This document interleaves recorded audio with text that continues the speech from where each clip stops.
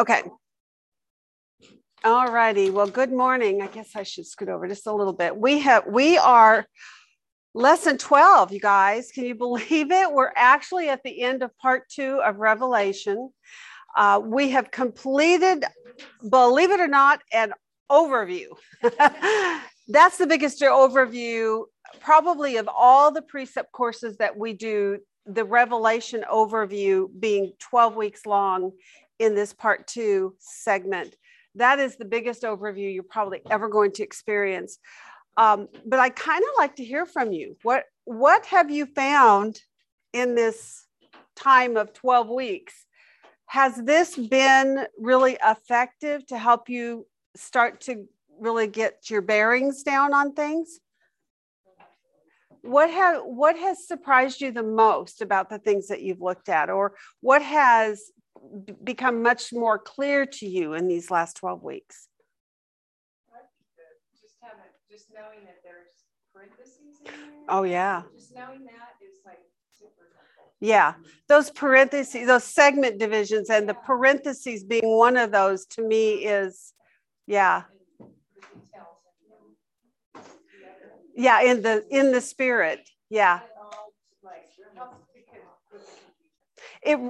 I was doing a little bit of a review that I want to walk us through, and that was part of the review, is just reminding ourselves about all these segments, because I do think that one of the stumbling stones, maybe I could call it, for people who try to go in and get understanding in Revelation is they don't spend the time that we have spent, and they don't look for the literary anchors, those things which give you real clarity, that once you see them and identify them, they're locked. And all of a sudden your brain goes, now it makes sense, right? So yeah, those segment divisions have been huge. Hey, happy to have you this morning. No, it's okay. You're excused. So what else? Any other thoughts on what we've looked at? Well, I love the drawings, and was surprised that really you do remember when you do those drawings. And I didn't do it for every single chapter, every single chapter. Don't confess that out loud. It's on tape now. The ones that I did, the images come back to you. Right. Well, I would encourage you, if you did have weeks where you were so busy and other things in life got in the way, you've got several weeks off now. What is it, 4 weeks? Are we off 4 weeks, Kristen, or 5 maybe? We're off until the 10th of January. So you've got a lot of time. Go back and, yeah. It's 6 weeks. Wow. Listen, guys, we're going to be off for 6 weeks. That's a long break. Yes, those. The first 6 lessons done of Revelation part 3, and then do them again. Yeah. I have said for years, every time I've ever taught Revelation, and I've done this many times now, almost always my students grumble the most during the weeks that we do the drawing. And then after we're done, that's usually the one area that everyone says actually was the most valuable to them, because it helped them to, first of all, visualize it so they can see sequentially as you're moving through chapter by chapter. And when you drop in and you start reading it again, that picture just that you drew just flashes in your head, because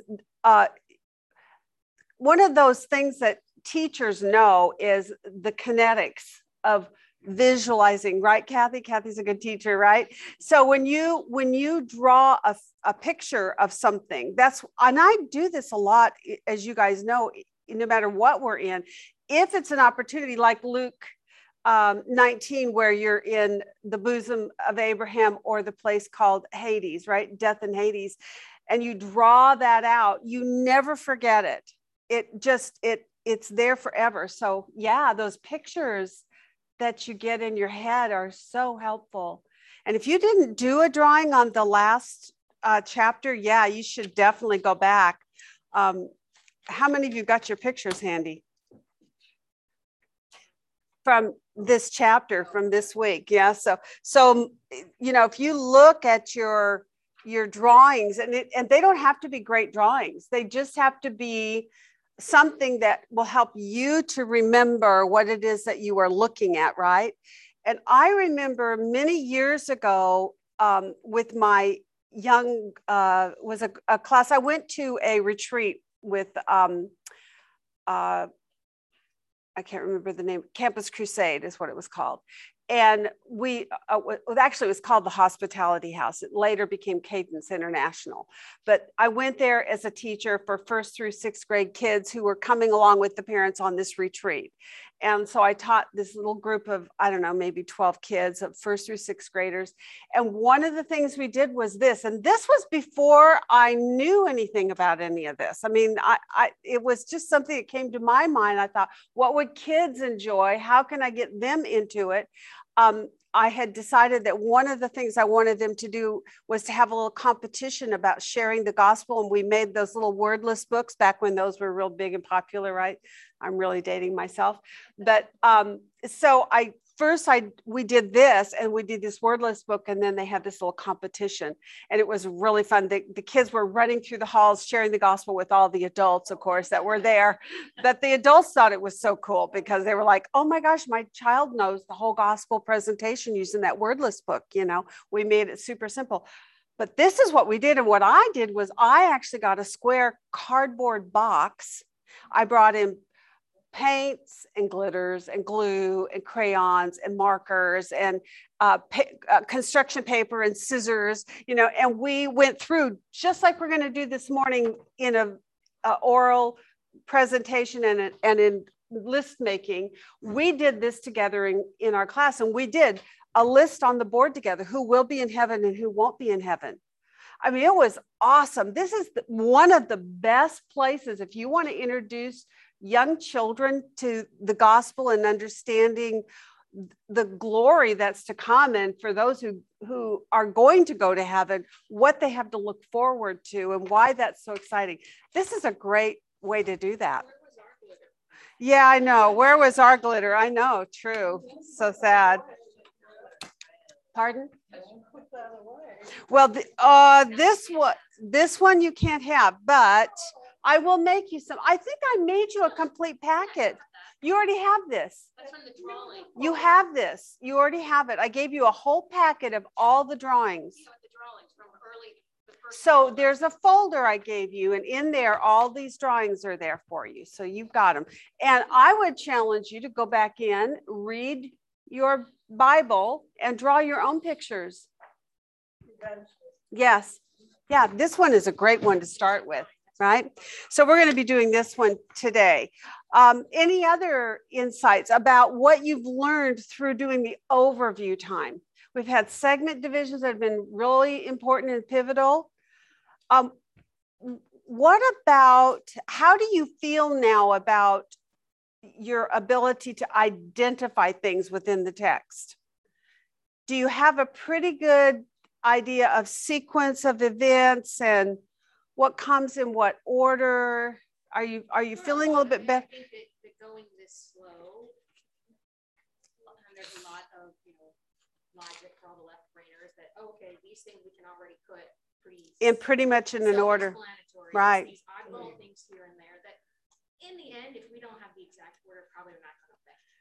That is a very good point. Did y'all hear what Krista said? Because some of the things that we are going to be looking at are a little vague, right? They're not crystallized for us. For instance, like what we talked about in the spirit, where it's detail, big picture, detail, big picture. Well, sometimes when they went into those detail segments, certain events are not detailed for us, like those first few seals that are broken. We don't get a lot of detail information on what is that white horse and the black horse and the red horse, right? We don't get that. But Babylon, we got a lot of detail on, right? So it's almost like God emphasized the areas he wants you to have emphasis on. Just imagine God had that in mind. But what that tells us is what then about the things that God didn't give us a great deal of detail on. We might not have to worry too much about it. It's not going to be significantly important for us to, in order to us, for us to grab hold of understanding of what we're looking at. To understand the book of Revelation, the big picture of it is we want to know what is God's plan for bringing this all to a culmination of restoring Israel back to the land like he's promised, fulfilling the prophecies.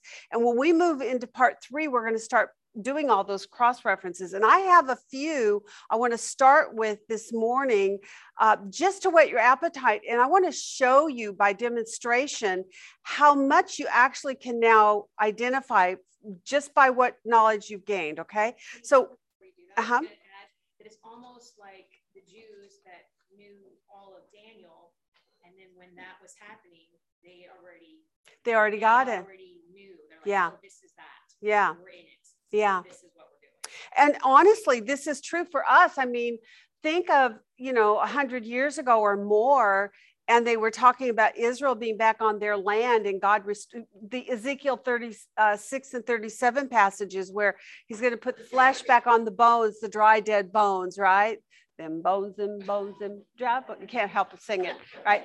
So when God made those statements in the scripture 100 years back, people were like, how is that ever going to happen? It just can't be literal. It has to be the church is in there somewhere, or something is substituted for the church because Israel was no more, right? And now all of a sudden it is.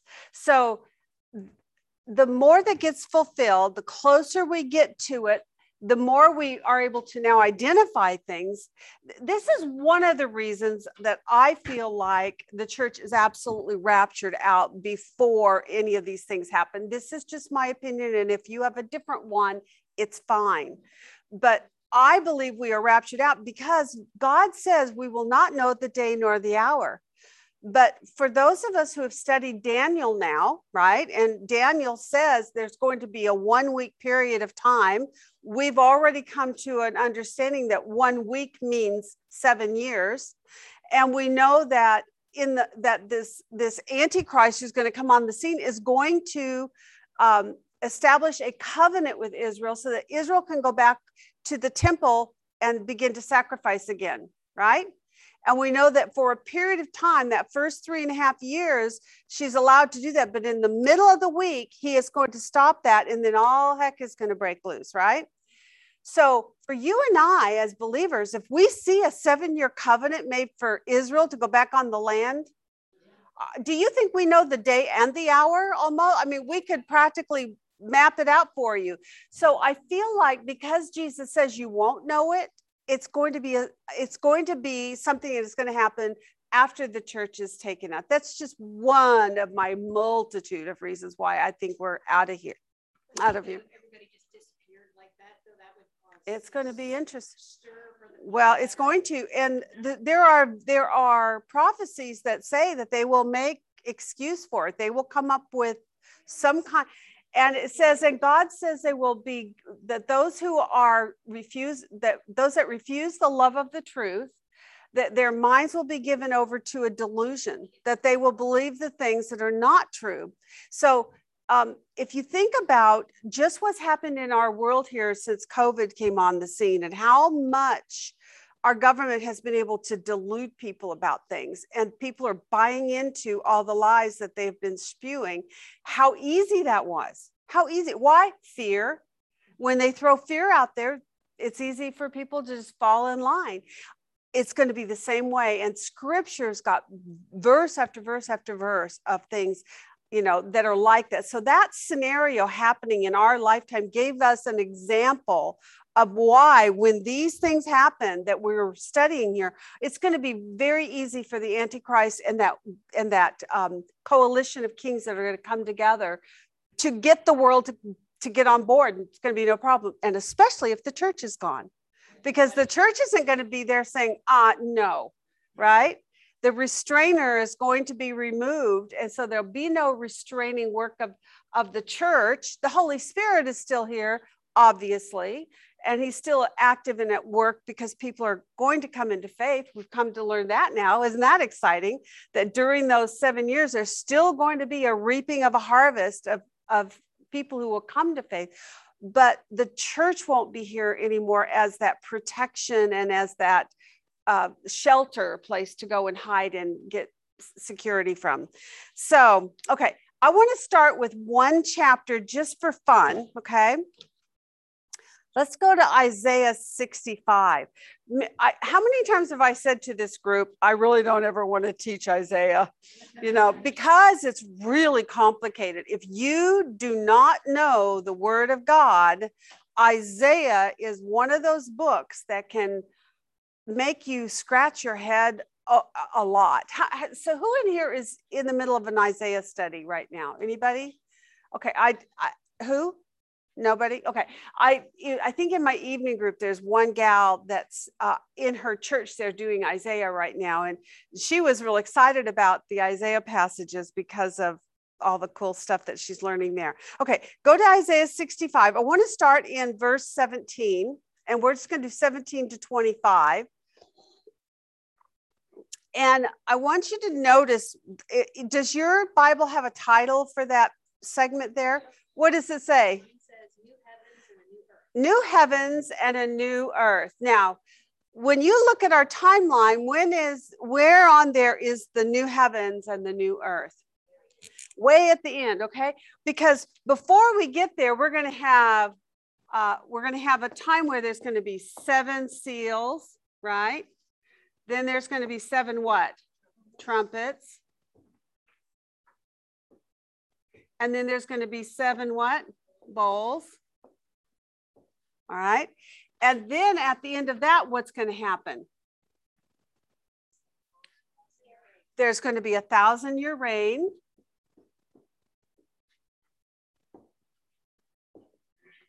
This is Jesus reigning from the millennial reign. Okay. And then what happens at the end of the 1,000 years? There's a quick little war. What happens? Satan is released. And fire comes down from heaven, and it's like a nano. So there's a war. And then, so Satan gets judged. And then what comes on the scene right after that? A great white throne judgment. And what happens to the earth? The earth is destroyed. It says it flees away. So we've got the earth. This is my earth. It's a mess, but it'll work. And it says the earth goes away and we get a new one, right? I'm going to make it look like our old earth, even though there's no sea. There's going to be some distinctive differences, but for us visually, this is what we know of it. It's a new heaven and a new earth, this one having been destroyed, right? And at the same time is a great white throne judgment, right? Who's judged at the great throne judgment? Unbelievers. So men, right? Unbelievers are judged. Okay. And then what happens once they're judged? They go into this lake of fire. So here's my lake of fire. Okay. And they're going to be thrown into the lake of fire. They're not going to be happy, right? This is the lake of fire. So let's put that here. Lake of fire. Boy, that's messy. It's at a strange angle for me to write. Sorry.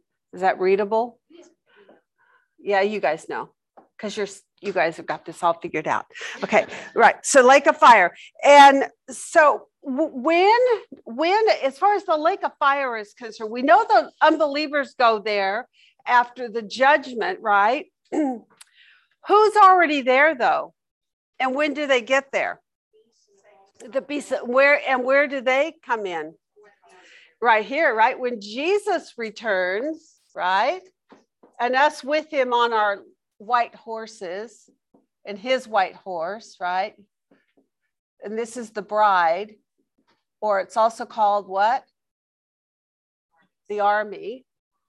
right? The army, the bride. That was in chapter 19, right, of Revelation. Jesus returns to the seventh bowl, and we get what war here? That's right, Armageddon. And you see that in Revelation 16, correct? And so at this point, then it says the beast, at the end of it, beast and false prophet, they're cast into the lake of fire. So can you see that for 1,000 years, these two are in the lake of fire before the unsaved believers go there? Where are the unsaved believers then during this time? Where are they now? Yes, they're in Sheol. And where is Sheol? It's in the belly of the earth, isn't it? Right? We learned all that from that Luke 16. So the belly of the earth, here is Sheol, and this is where they are, and they come out of Sheol for this judgment and appear before God in his throne. So before then, over here, I'm just going to do it this way. There's that chasm, right? And this is the place of torment.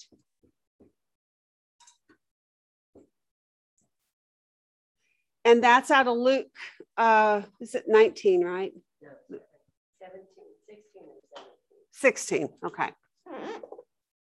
Okay, Luke 16. Okay, that's the bosom of Abraham, where Jesus talks about where are people, and talks about the rich man and Lazarus, who was very poor and very hungry and had sores, and he didn't even toss him crumbs hardly, right?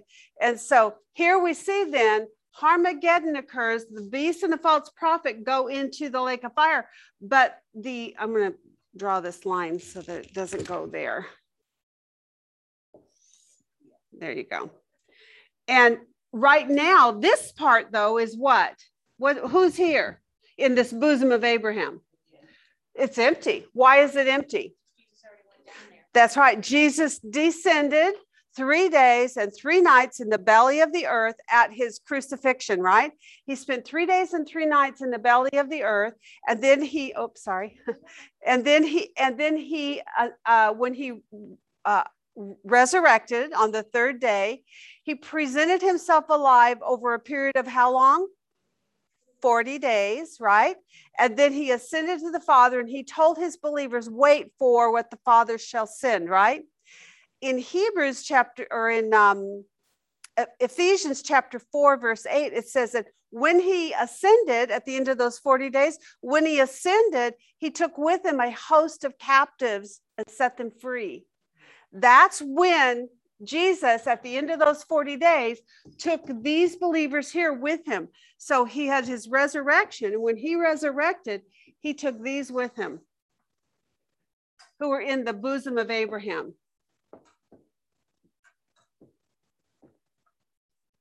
Right? Okay, so that's our basics. Look how much you guys already know. That is just pretty amazing, isn't it? Now, again, if you don't have this part figured out really well, and by the way, this area right here in totality is called Hades, right? It's also sometimes called Sheol. It has a variety of names, but Hades and Sheol. So when that one verse in chapter 19 says, and death and Hades were cast into the fire. Remember that when it's talking about the great white throne judgment? It says, then death and Hades were thrown into the lake of fire. This is the second death, the lake of fire. So what was thrown into the lake of fire? How does Sheol get into the lake of fire? With the earth, when the earth is put in here. And that's where you can go back and read 2 Peter 3, where it talks about the elements will melt with intense heat, and right, and it just fades away, it's gone. And so we've got 2 references in our Revelation that talks about the earth fleeing from the presence of God, and then that it is gone. Heaven and earth, I saw a new heaven and an earth in 21. For the first heaven and earth have passed away and there is no longer any sea. So that's basically what we have learned just by the things that we have done in our overview. Now we've got a gazillion pieces of information that we're going to start dropping in here as we do our cross-referencing in part 2 and 3. But we're going to do things like what I'm going to do with you right now in Isaiah. We are going to be dropping in to passages all over scripture, and it can be complicated. You're going to have to keep your thinking hat on at all times, and you're going to have to remember your basic things that you already know so that you can pick out of what's being said in some of these places and make sure you're interpreting them correctly. Just like in Revelation, we have to remember our parentheses, our in the spirit moments, and these different divisions. When you go into cross-referencing, you have to remember your timeline. Okay, watch what happens with Isaiah. New heaven and a new earth, verse 17. For behold, I create new heavens and a new earth. The former things will not be remembered or come to mind, but be glad and rejoice forever in what I create. For behold, I create Jerusalem for rejoicing and her people for gladness. I will also rejoice in Jerusalem and be glad in my people, and there will no longer be heard in her the voice of weeping and the sound of crying. Where are we when there's no more tears, no more crying, no more mourning? We're in the new heaven and the new earth. So whoops, I lost my cord here. Hold on, gotta hook up again. Okay, so we are going to get a new heaven and a new earth right here. No more tears, right? No more. It's all going to be happy, happy, happy. Okay, so that's where we are at this point. But now listen to what happens. No longer will there be an infant in it who lives but a few days, for an old man who does not live out his days, for the youth will die at the age of 100, and one who does not reach the age of 100 will be thought accursed. They will build houses and inhabit them. They will also plant vineyards and eat their fruit. They will not build another inhabitant. They will not plant and another eat it. For as the lifetime of a tree, so will be the days of my people, and my chosen ones will wear out the work of their hands. Now, tell me, what do you see in there? Where are we on a timeline? Are we in the new heaven and the new earth where babies are going to die, even if at 100 and they're yet a youth? No. So what just happened? What did Isaiah do? They titled it New Heavens and New Earth, but then what happened? Well, it says no longer will there be. Yeah. It's still kind of there. He's just explaining what's not going to happen there as opposed to what is going to happen there. But then he goes on in 20, they will build houses and inhabit them. They will also plant vineyards and eat their fruit. They, the people, but then yeah, they will not build another inhabitant, will not plant. Let's keep going. They will not labor in vain or bear children for calamity, for they are the offspring of those blessed by the Lord and their descendants with them. It will also come to pass that before they call, I will answer, and while they are still speaking, I will hear. The wolf and the lamb will graze together, and the lion will eat straw like the ox. The dust will be the serpent's food. They will do no evil or harm in my holy mountain, says the Lord. Okay, so what I wanted you to see here is Isaiah can move as he's conversing with us about things like the new heaven and the new earth.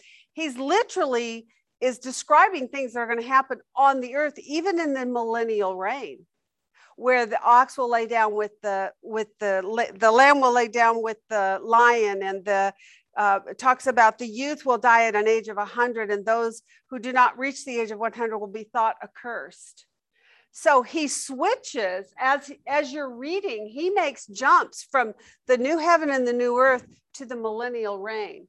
And so you have to be paying attention when you go into these cross references. That was my only point for reading what I just read for you, because I want you to understand that sometimes Isaiah is really tricky like that.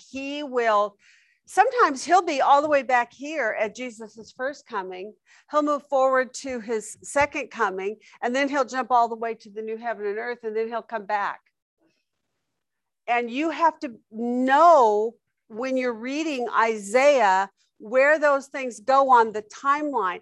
And sometimes Ezekiel, Isaiah, they all do it, Jeremiah, they'll jump back in history even to the present day of that prophet and talk about things that were happening in their kingdom at the time of the writing, right?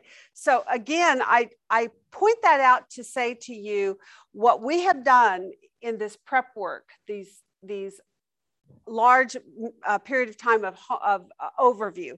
This has prepared you in your mind to have a timeline in your head. And if you don't have it well enough established yet, do one of these for yourself at home and make sure you put on that timeline everything that will help you to lock things in the proper place. We're going to be jumping back into Daniel and other places very quickly when we move into part 2. And when we do, we're going to need to be able to look at these things and identify where they go on a timeline and who they might be speaking of, right?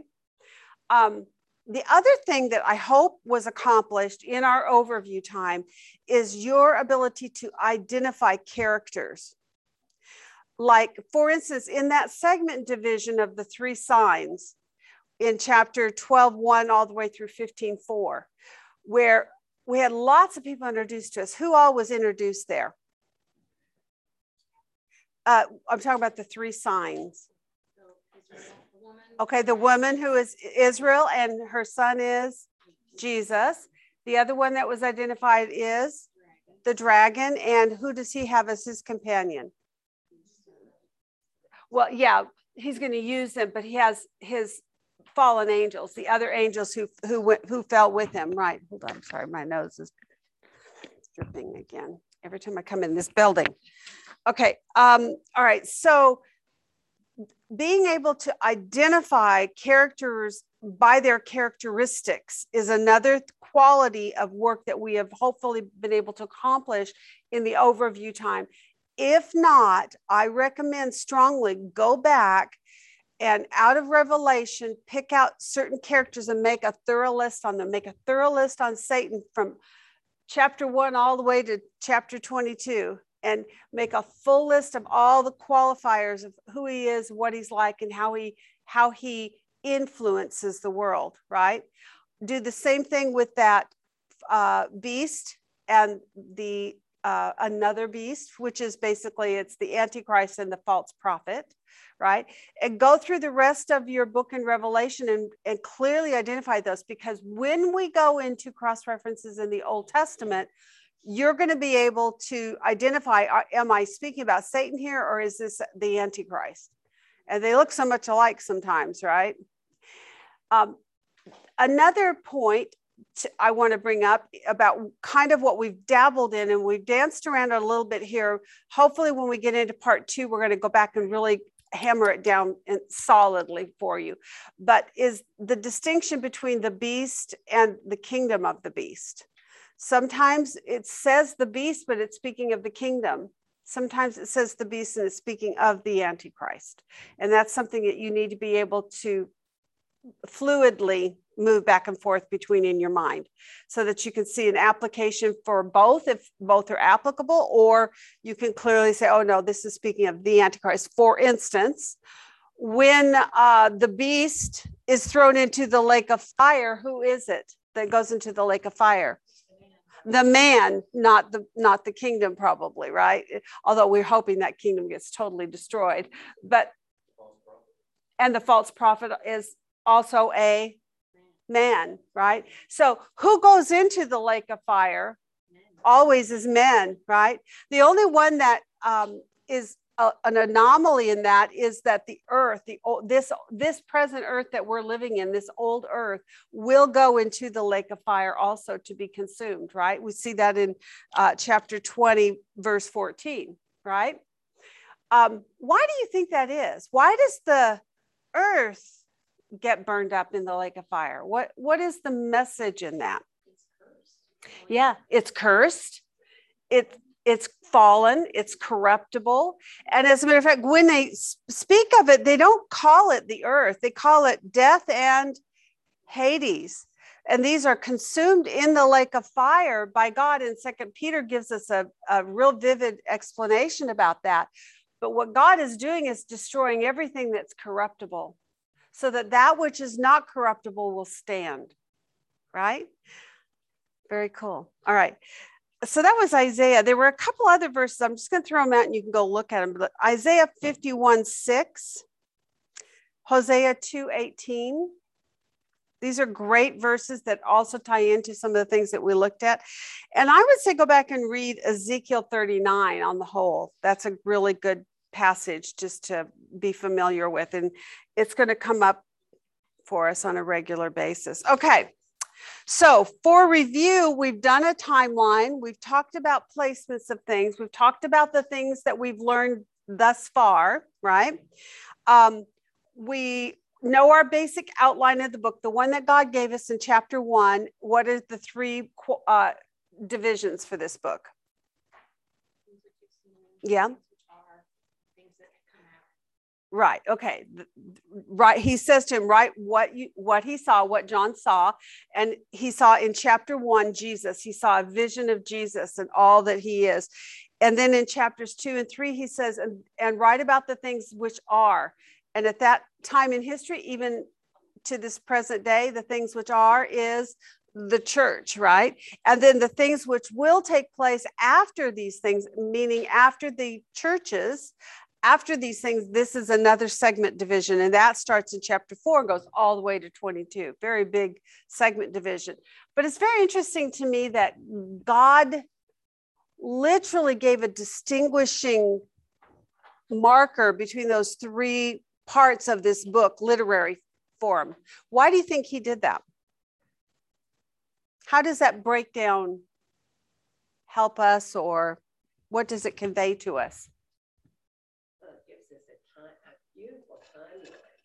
And also, when you were saying that about the churches, the things that are, that might be another thing to put on the list of why we are raptured before all this is going on, because those are the things that will be. Right. We're not there.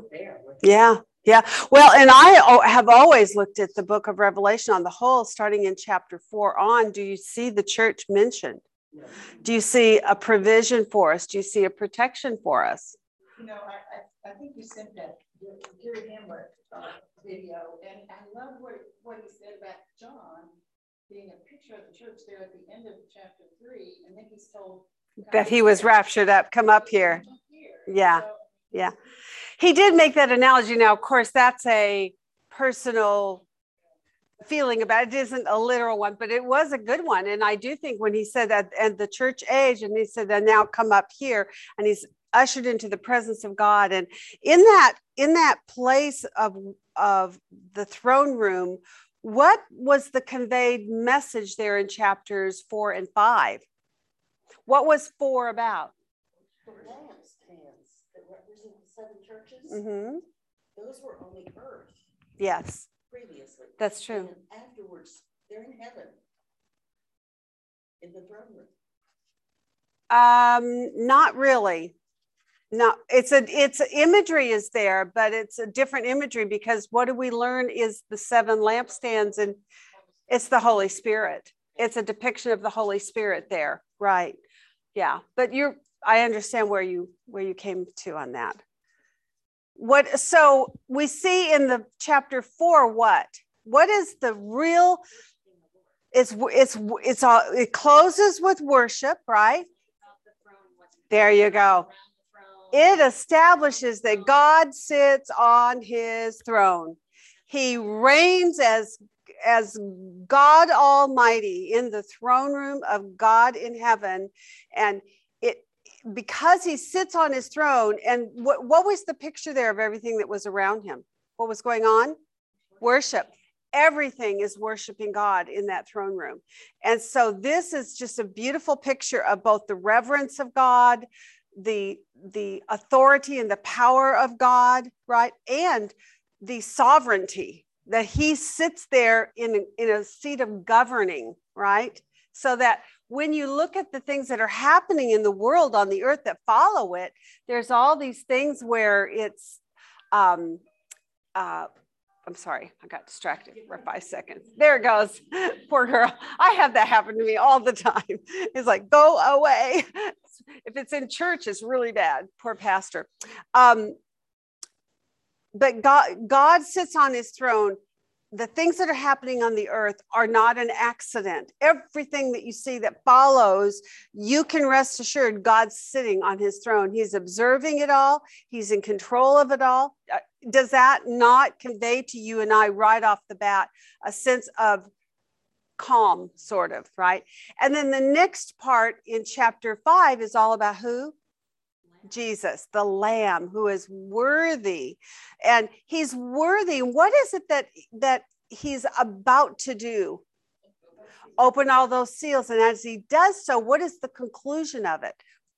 He comes back as King of Kings and Lord of Lords, and he's going to reign on the earth. Oh, I know. I just can't wait. It's just like, I had a text this morning from Georgina, whose mother is Lily Dekladinsky. We all know her. And she was giving me an update, and she sent me a little happy birthday thing this morning. And we were talking about just heaven and how we're so anxiously waiting for that day, right? We want so much for the Lord to just come, especially when we just spent this last week all looking at what we have to look forward to in heaven. It's an exciting time to be studying all that we are looking at here. Okay.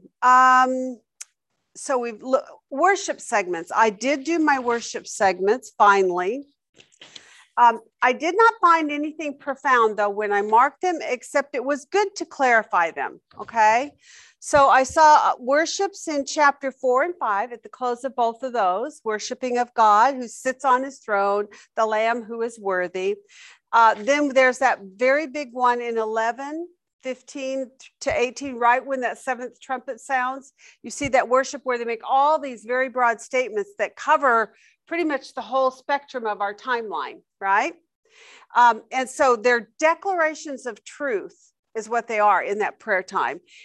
They're believing God for what he is going to do, even though some of it has not even been accomplished, like the judging of the earth and the judging of the saints and so forth. But and in there, the confusing part, if you don't understand worship segments, is he makes declarations that Jesus is ruling. He's going to reign. And you're like, what? We're only in the middle of the trumpets. How is he reigning now, right? And so worship, you cannot put it on a timeline from the worship statements. You have to take those statements and go find a succinct timelining passage where you can plug in what's said. You can plug in that he's now ruling and reigning. Where do you find that he is actually ruling and reigning? In Revelation chapter 20, in the 1,000 years, when he comes to the earth, he has the war of Armageddon.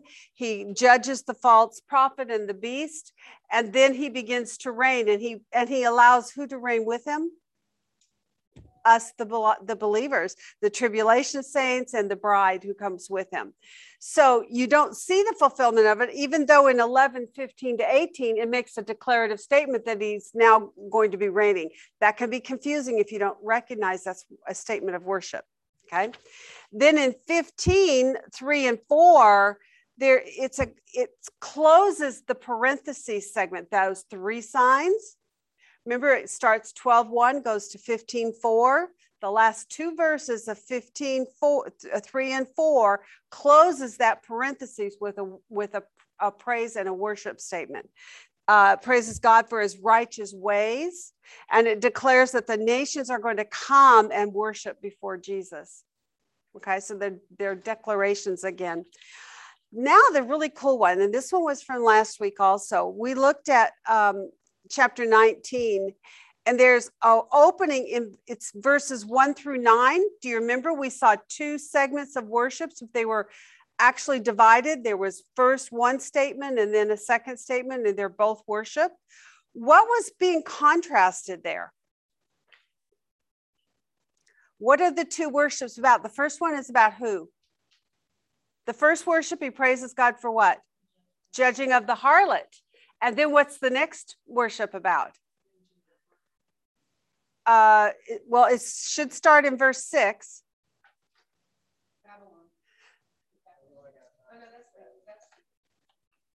Okay, yeah, open up your, the marriage of the Lamb. So who are the two being contrasted in those worship statements? The harlot and the bride. The bride. There are two women being contrasted there. And in this moment of worship, it says, after these things, I heard something like a loud voice of a great multitude in heaven saying, hallelujah, salvation and glory and power belong to our God, because his judgments are true and righteous, for he has judged the great harlot who was corrupting the earth. And then in verse 6, again, and I heard something like the voice of a great multitude. So it's a second worship moment. And it's distinct from the first one, which spoke about the harlot. Now, this one, it says, hallelujah. In 7, let us rejoice and be glad and give glory to him, for the marriage of the Lamb has come. So he's now rejoicing over the bride, right? Us. So the contrast is the harlot versus the church, right? Or the one that was corrupting the earth versus the ones who are redeemed, right? Isn't that great? Kay did ask you to pay attention to that last week, but we didn't get a chance to talk about it, so I wanted to bring it up this morning. Okay, so now we're ready to dig in. 1 hour and 10 minutes, so we don't have a whole lot of time. And we're not going to do every single detailed point because we don't really need to, but I do want to get some of the major points up here because this is just such a beautiful picture for us to look at. Let me find I have one sheet I want to pull out real quick, or two sheets. I did word studies on a lot of these, one section in 21 and 22.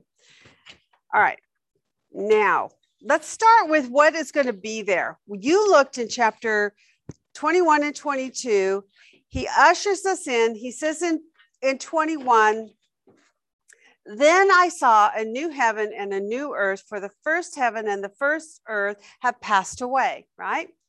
And he says there's no longer any sea. And I saw the holy city, the new Jerusalem, coming down out of heaven from God, made ready as a bride, right, for her husband. And I heard a loud voice from the throne saying, behold, the tabernacle of God is among men. Now let's talk about then what is going to happen in heaven. Timeline wise, this falls after the 1,000-year reign, right? It's also going to be after or simultaneous to the great white throne judgment. I don't know that we're going to be there for the great white throne judgment. We bypass that. As they are being judged here and that earth is being burned up, we go into the new heaven and new earth. Okay? So at the end of this, that's where believers go. Because we don't need to appear before this judgment seat, correct? We have appeared before a judgment seat somewhere. Let's just, for fun, put it here. And this is the Bema seat, right? You remember that? And what do we get at the Bema seat? Yep, we receive reward. And it's called the righteous acts of the saints.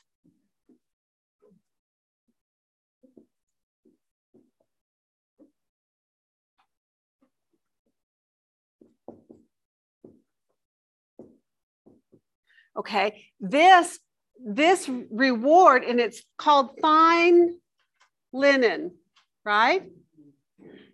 Now, that is not the same fine linen that you receive at salvation, is it? No, because in order for you to be taken up into heaven for this moment, right? What must you have already done? You must already have here received the Holy Spirit, right? And be betrothed. Here is the Bema seat, and then following it is what? The wedding. Everybody following that? So I know that it was a little confusing for some people concerning the fine linen and the white clothing. There is white clothing of righteousness. Romans 4 and 5 speak about that righteousness is through the righteousness of Christ. It's imputed to us at the moment of our faith. Galatians 3:6, I think it is, where it says, and Abraham believed God, and it was reckoned to him as righteousness. So we receive our righteousness by faith and at the moment of our salvation. But this fine linen is received when we are caught up to this bema seat to receive rewards. And basically the way that it's been taught to me in years past is this is like your wedding gown. You're clothed in your garments, your foundation garments through faith, but now you're going to receive a wedding gown. And that's why we come back, we're called the bride. Now the marriage has come. Before you're the betrothed, now you're the bride.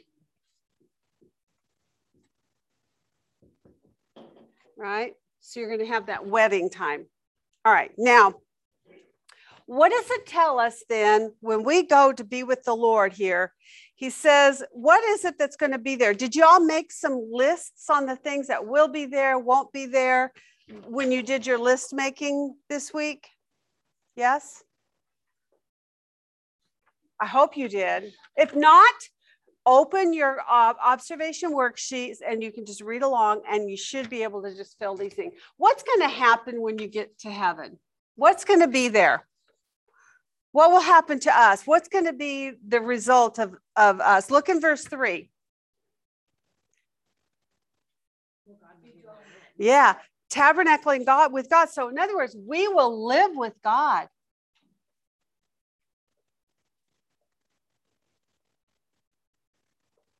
Which is something that we have not had in a long time. When was the last time that God literally walked among us? In the Garden of Eden, before sin came into this world. And then God no longer came and walked in the garden with Adam and Eve any longer. In 22:4, it says in that time, what's going to happen?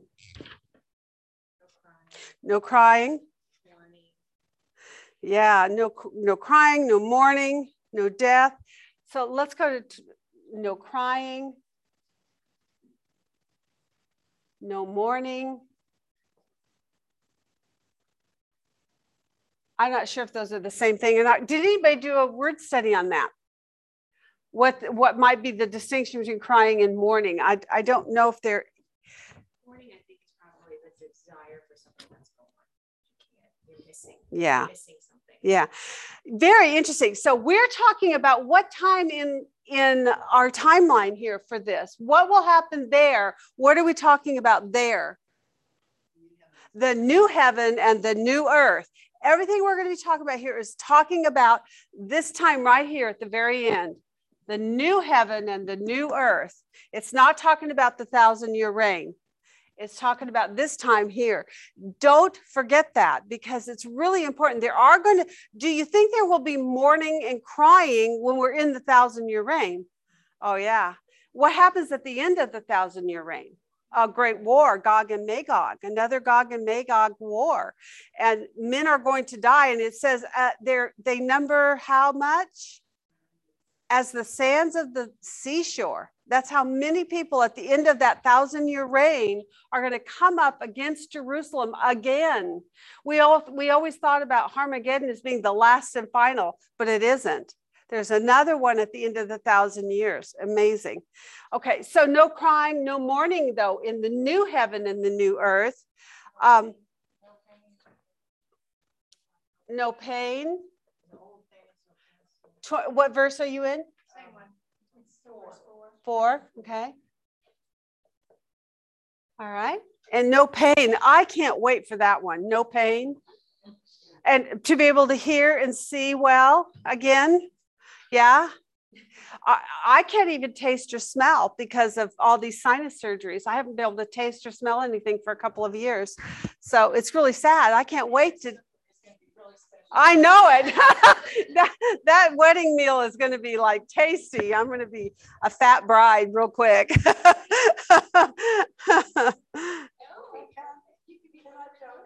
Uh-huh.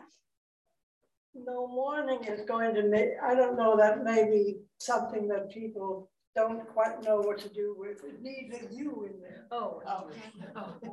Yeah, mourning. I know. Sorry. I am a terrible speller for one thing, but also I saw it when I did it and I didn't correct it on the spot. I should have. Okay, so no pain, no, okay. What else in verse 4? Besides no pain, there's also what? No death. What else? Things have passed away. All, yeah. And literally he says in 5, the contrast to that, what is he going to do? God will make all things new. Now we talked about that when we said about the earth. What is the point for God? Why couldn't God just restore this and make it, back to like the Garden of Eden? Well, he is going to do that to a degree, right? When he puts us on the land for that 1,000 years, there's going to be a lot of things that are going to be brought back. But the point is, he's saying to us here, he's going to make it all new. We're not going to have anything that touched corruption in this new heaven and new earth one day. It's going to be brand new. Don't you love it when you move into a brand new house or you get a brand new car, like a real new car, not a used new car, but a brand new, because it's like everything's working perfectly. It smells good. Huh? I said the same thing. Smells good. And it smells good. And yeah, although I can't smell it, but yeah, it smells good. Okay, so he's going to make all things new in 21:5. What else is going to happen there? Yeah. God will give to us of the water of life. This is something we have heard about forever and ever. 22:17 also speaks of this. Let's go over the 22:17. It says, and the Spirit and the bride say, come, and let the one who hears say, come. And let the one who is thirsty come. Let the one who wishes take the water of life without cost. So it's a repeated message in 22:17. So it's 21:6 and 22:17 makes a repeat on that. That's good, what is going to be there. The water of life without cost. Does anybody research that to see what that's implying? You did? I don't even know where I put it. Do you have any recollection about what it was speaking of? Is it speaking about the water of life being eternity and eternal life, or is it literally speaking about water? I mean, one of the pictures that we get about the new heaven and the new earth, if you did your drawing, is there's living water that comes out from the throne of God, right? But we are there, we're in our glorified bodies, which is what happens at this Bema seat. We get this wedding. When we get resurrected, we get our renewed body. You can put there 1 Corinthians 15, new bodies, right? That's when we get our resurrected bodies. So not only are you going to get a beautiful wedding gown, you're going to look good in it because you're going to have a new body. I hope I'm much younger and thinner, but I'm excited. A new body and beautiful linen. So giving us of the water of life, we should probably research that a little bit and see if we can come up with some understanding on that.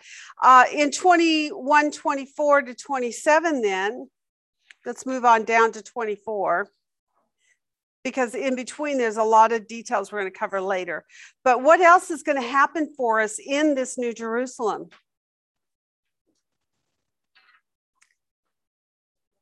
Well,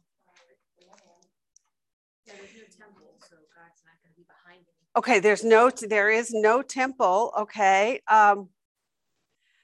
well, I'm going to skip that for right now because I'm put that on the next segment over here. But there is no temple there. But why?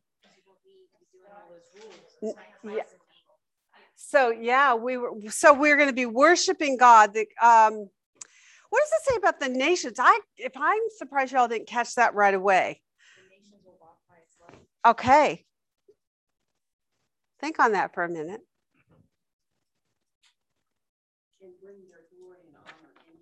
Yeah. The nations, though. These are repentant nations, not those old bad. That's exactly right. Because what won't be there, right? Who will not be there in 21:8? Who will not be there? The cowardly, the unbelieving, murderers, immoral persons, sorcerers. Somebody's phone is ringing. Oh, it's mine. Yeah, it is off, but I can hear it buzzing. Oh, shoot, that was my doctor. Darn.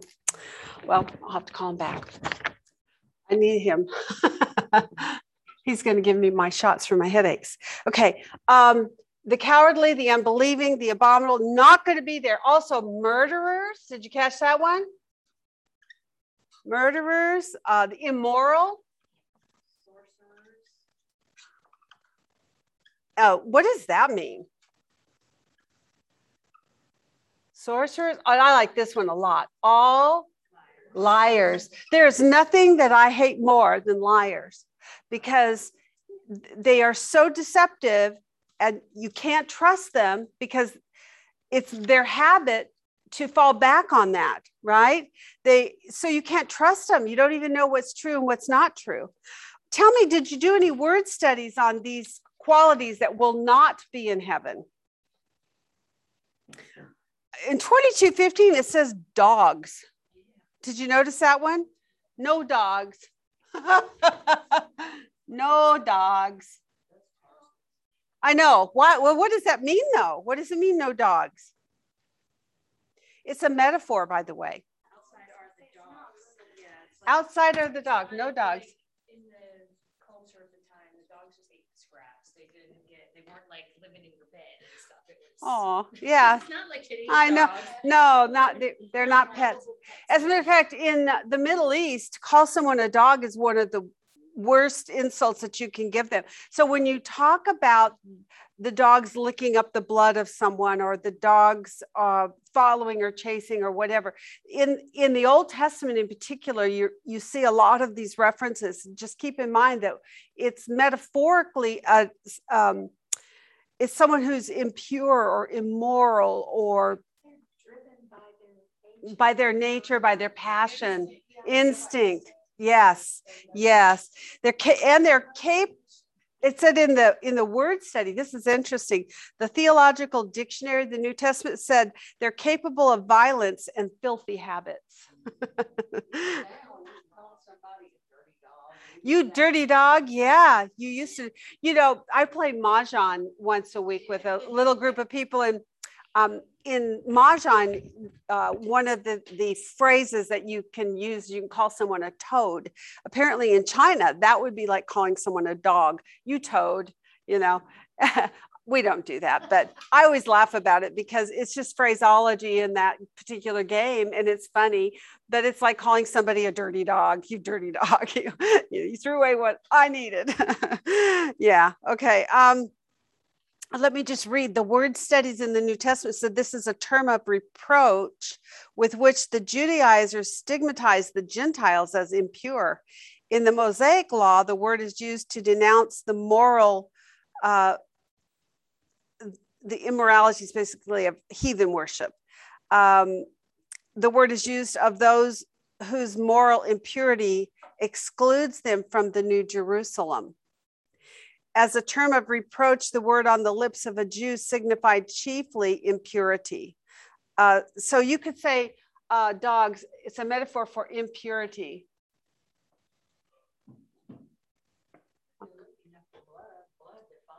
Right. Blood does defile. That's a good point. I didn't think of that. Yep. Okay. So in 22:11, what won't be there is they're called the what?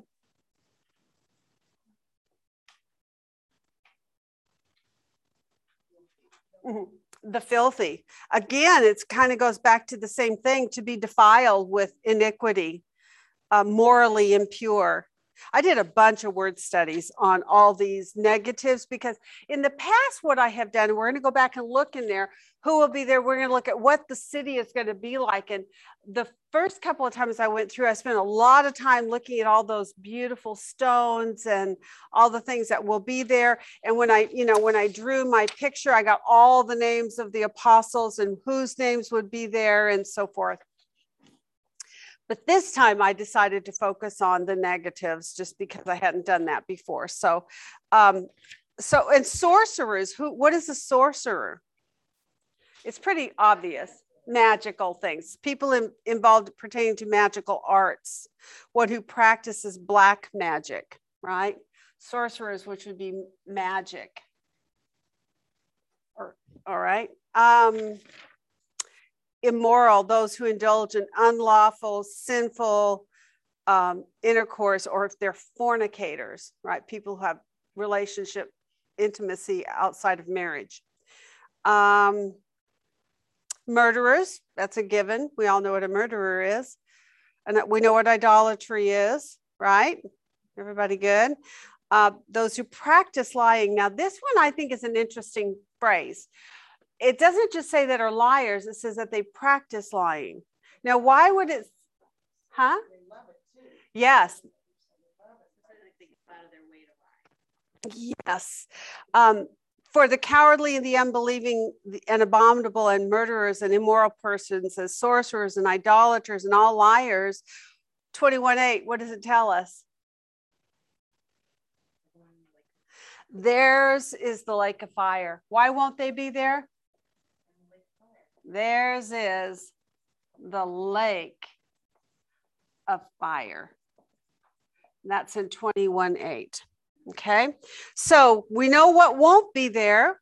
We know that so far we've looked at what's going to happen there for us. God is going to make all things new, right? What did I put that? Yeah, makes all things new. I love that. He's going to give us to drink of the water of life. And we didn't fully develop this. It talks about the nations. What does that tell you about the new heaven and the new earth? There are still going to be what? Nations. Isn't that interesting? I thought that was interesting because we kind of have looked at, our world right now is what are we being drawn back to? One world globalism, where there is no distinction. We become, quote, a melting pot, which really never happens, right? And so what God is saying is the nations was God's plan. This is not a negative or a bad thing. And the idea of having open borders is not a godly thought. It's not a righteous pursuit. This is truly from the pits of hell. God gave us the nations for his designed purposes. Now, I don't totally understand. I can't begin to even explain why in the new heaven and the new earth, we would have nations, except maybe for distinction, variety, beauty, And the new heavens and the new earth will have the new Jerusalem. Mm-hmm. And these nations will be outside of the new Jerusalem. Yes, living upon the earth. Yes, globally. Because we'll have a global, and just the new heaven and the new earth, as far as expanse and size, that was very interesting. I wonder, did I keep my note? Oh my gosh. I had it in my thing and they're saying I've lost it though. I must have misplaced it. But I remember that when I was looking at this, the new heaven, the new Jerusalem coming down out of heaven, the one that we presently have had and have understanding of is a 1 square mile radius. The new one is going to be like oh gosh, it was like 1,500 miles square and high. So from 1 mile square, it's going to go to 1,500 miles square and height. That's the city Jerusalem, the New Jerusalem, which we will go to, where God himself will dwell. Of course, he dwells on the whole earth. He walks among men. We will all be there. But that's just the New Jerusalem. So think of how big our earth is going to be. Think of that. Go back and talk before about Babylon and stuff. He wanted them to go out and make nations. He told them that, and they all came together. So right. now I'm going to force you to go do That's right. That's exactly. He dispersed them by their language. And again, if you haven't done it yet, go back and read those Genesis passages that talks about Babel and the Tower of Babel. What led into that? Even just begin reading in Genesis 1 and read those first through Noah at least, and just see the progression of how humanity rejected God as their king. Where are we heading?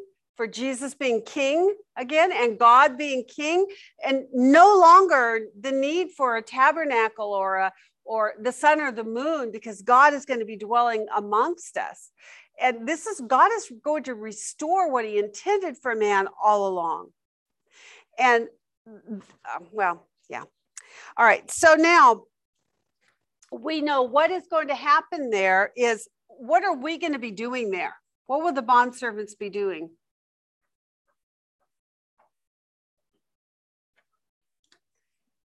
Yeah, okay. Give me the verse. Yeah, we're going to serve. Will serve God and the Lamb. And that's in 22:3, right? I think this one's interesting. Verse 5, what does it also tell us? We know that when we come back with Jesus on these white horses, right? We're given crowns of authority, right? We're placed upon thrones to serve with him, correct? That's for us. Those are my little people, all right? So, but here it says in the new heaven and the new earth, what does it say? In 22:3 through, it's in verse 5, 22:5. Huh?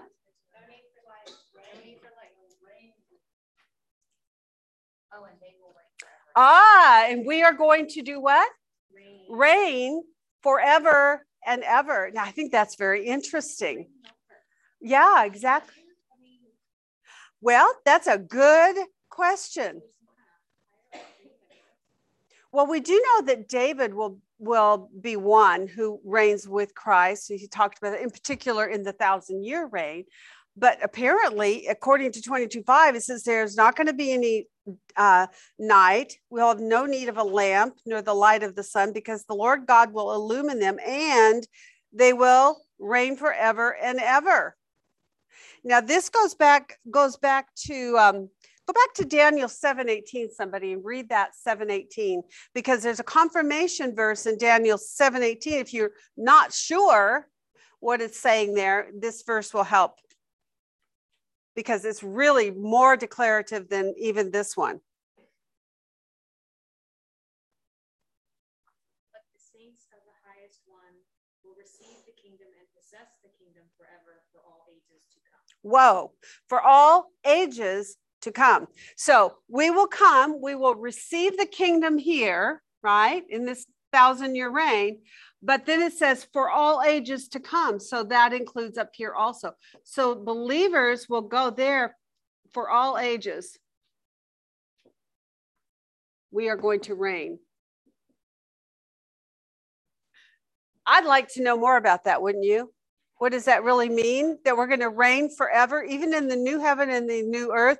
Who are we going to reign over? What exactly? We don't. Do you remember in the letters to the churches, one of them was God's going to give us new manna?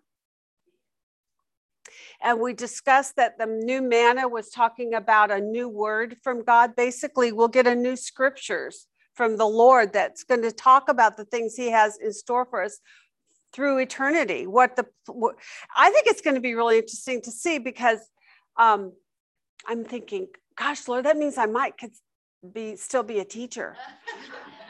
I have a whole new scripture to have to learn, but I have for eternity to learn it. After a while, I suppose all your students will know everything you know, but I just think it's really intriguing, the idea that we're going to reign forever and ever, and there's going to be nations. Those two things are very interesting to me. The nations will be there, and they are not the cowardly, the abominable, the immoral, the filthy, because they're going into the lake of fire. So these are the nations that are going to be there, and these are righteous, right? Nations. That's right, only.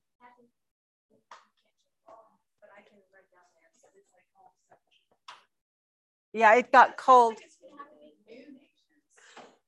So maybe, or some facsimile of what we had before, but God is going to distinguish them for us. We do know for sure that when we go into the 1,000-year reign, God has the 12 tribes. They are distinguished even by their tribes, and I would imagine that will go with them into eternity. So there'll be a distinction even among the 12 tribes. So why wouldn't there be nations of people? Can I pick which one I want to go? Who knows? I just think it's really interesting. Yeah. Okay, so we will reign forever and ever. And then this one says, for all ages to come. That's in Daniel. I liked that Daniel 7:18. I don't know where I found that. I came across it in something I did. 22:5 says that we will reign forever and ever for all ages to come. Okay, so now who will be there?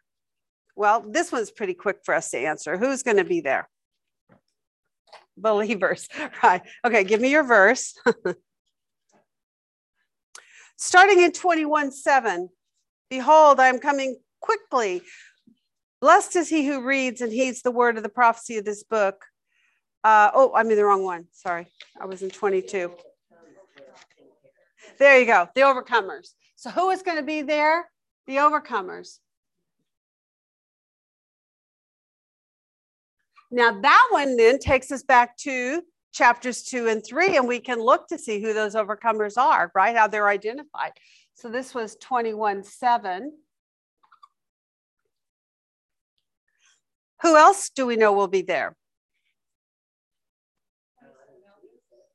Pardon? Oh, the 24 elders and yeah, right. But it doesn't say that in 21 and 22. Right. We want to stick with our chapter 21 and 22 for right now. Yeah, it got cold in here all of a sudden. We want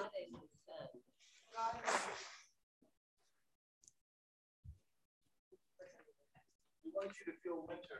Well, we did feel it. That's fine. Thank you. God and the Lamb. What verses did you get that from? Okay. Oh, the Son. Perfect. Okay. I'm just fine because I'm moving. Okay. Who else will be there? What else is going to be there? Who and well, I mean, it's a little more tricky. If you did not make a list on this, you might miss some of these. How about 21:27?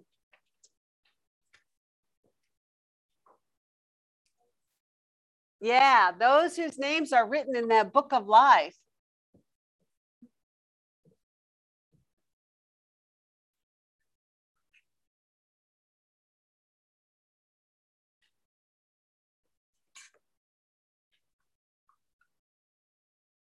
Now, can we explain the difference between the book of life, the Lamb's book of life, the book of deeds? Have you guys done any research and study on that yet? I would recommend that to be another thing. Make yourself a note and do some research on that. But in the end, it's pretty clear that there's really a couple of things that are going on when you're reading about those books of life, and you go, especially when you go into some Old Testament scriptures, it also is alluding to the practice of the Hebrews in the Old Testament, which was when a person was born, they were recorded in a book of life. And what God does is that demonstration of recording a name in the book of life and the idea of blotting it out. Then God uses that analogy and places it into the spiritual realm, where God is saying, and if you don't become an overcomer, if you have not come into faith, then you will be blotted out of that book. Because when you die, what happens to you? You go to the second death, the lake of fire. It's also referred to as the second death, right? So instead of having eternal life and being in a book of life. So one is a human book. Well, kind of, or it's just a book. Right, right. There's a book of life, in other words, that when you are, God has a record of every human being that will ever be born on planet Earth. It's been written since before the foundation of the world. Think on that. God knew your name before he even created this earth, and he wrote your name in a book, right? He also knew those of us who would come into faith, and he recorded us in what book? The Lamb's book of life. In the Lamb's book of life, can you be blotted out? No. Why?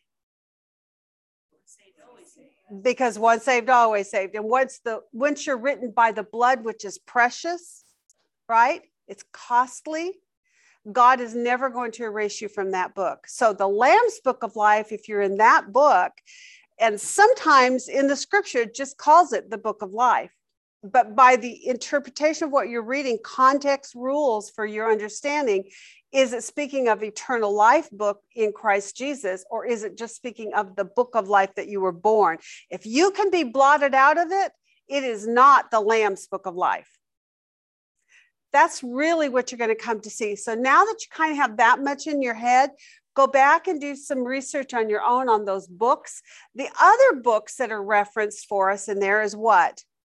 Books of deeds. So what is that saying? And concerning the books of deeds, what do we know about deeds? Did deeds get us into heaven? No. So even though you may have a long, lengthy list of doing good on this earth in the eyes of man, what is the only deed that really matters? The deed of faith. Believing that what God has said is true. And once you're recorded with the red blood and your name is recorded, it's there forever. And it can never be blotted out, ever. No matter how bad you are, even if you kill somebody, you cannot be blotted out. How old are you? Oh, yeah, hallelujah. Because I just might kill somebody between now and next week, right? We're not giving you free range, Angie. So we're reining you in. Okay. All right. So who will be there? The overcomers, God and the Lamb, obviously. Those whose names are written in the book of life. 21, 27 was that verse? Oh, 22? 22, 27. Okay. Thank you. 22, 27. There's no 27. It's 21. Okay. It's 21, 27. There is no 27. Don't mess me up. I double checked on my, because I do that so often. I type in the wrong thing and I thought I had it right. Okay. All right. Let's see. What else do we talk? Let's move on to the city. I mean, who will be there? Basically, anyone who's saved. All the saved. God will be there.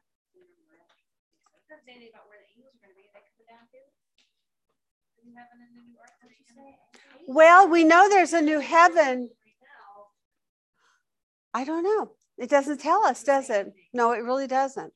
There are a lot of speculations about angels, to be really careful, because they are all speculations. God has not told us. I think that's going to be more of the new manna, you know. So just keep in mind who they are, what they were designed for. Understand they also are called sons of God. They're created as servants of God and servants to us who will inherit salvation. Doing their same jobs. Right. people. There's still And the spirit realm can move everywhere. And we will have a new body, and it's a physical body that can be seen and that moves about just like we do now, basically. So we are finite. We remain finite. We do not teleport or whatever. We're not vapor, right? But the angels are spirit. They have no DNA, which is why angels and human beings cannot cohabitate and produce children, because they have no DNA and they can't have a physical relationship. So that's another doctrine, but we'll skip on. So I have a question about so the 1,000-year reign, there's going to be people that actually go against God. There's not going to be like children born at that time. Yes, there will be. How do you get that many people on the earth as the sands of the seashore? I guess that's after the 1,000-year reign is when, because right. They say that no one will be marrying in heaven, won't be married. That's in the new heaven and the new earth.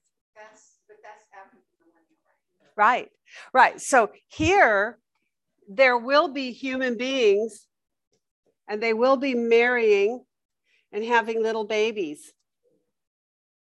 Okay, that's how you get the 1,000, as the number of the sand on the seashore. Yeah, that's during the 1,000-year reign. But now when we go to the new heaven and the new earth, it says you're neither married nor given in marriage. You're like the angels. There's other verses, cross references for that.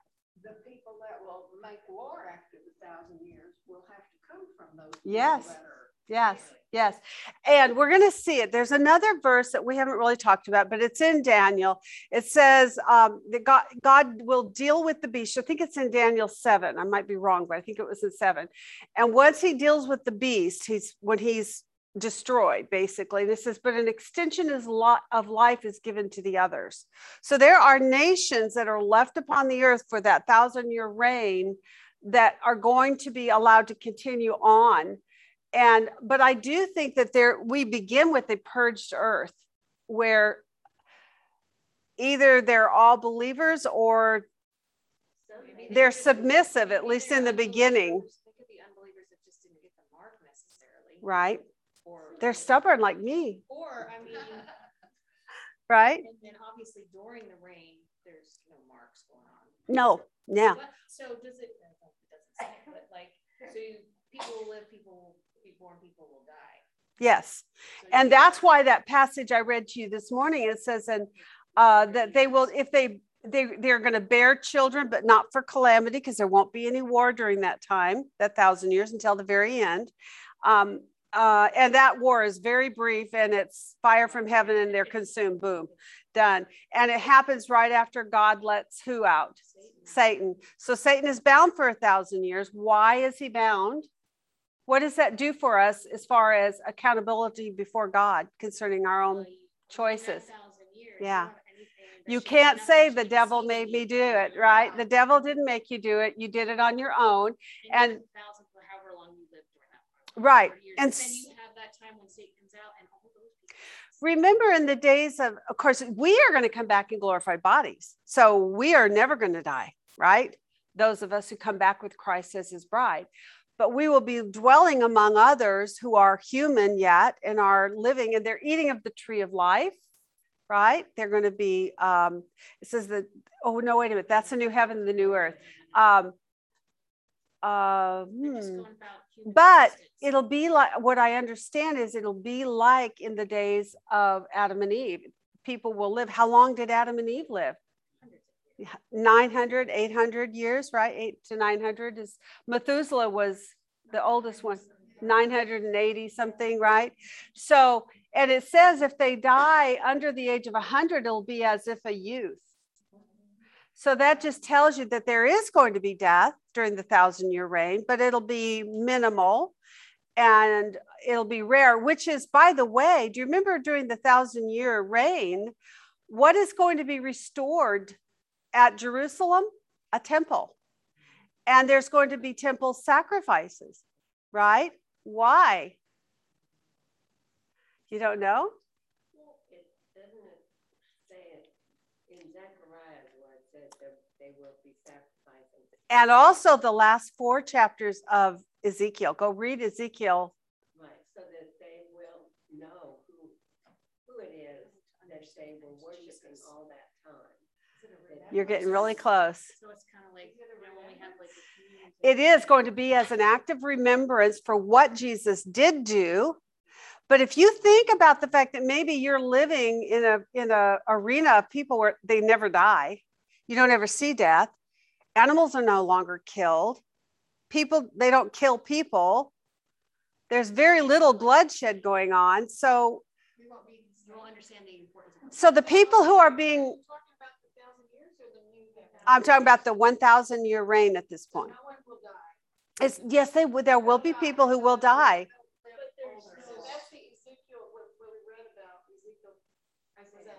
It was Isaiah 65. Yeah, yeah, yes, yeah. And what we just read is that those who die at the age of 100 will be as if they are a youth. So there will be death in the 1,000-year reign. And at the end of the 1,000, there's one more war where, as the number of the seashore, they will all be killed like that by fire falling from heaven. But that's right. It's going to be brought back to, we're going to see other verses, but it's going to be restored as to the Garden of Eden again. It talks about the Dead Sea right now, which is salt water. Nothing lives in it. It's going to be fresh water. It's going to be a fisherman's paradise, they say. That's how vibrant and filled with life that water is going to be. There you go. It's a point. It's to give them a demonstration of the sacrifice that was made for them and what it really means.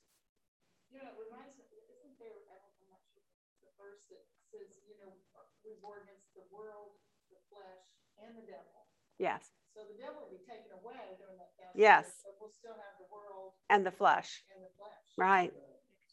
And most of the world in the beginning is going to be very nice because most of the evil will have been purged.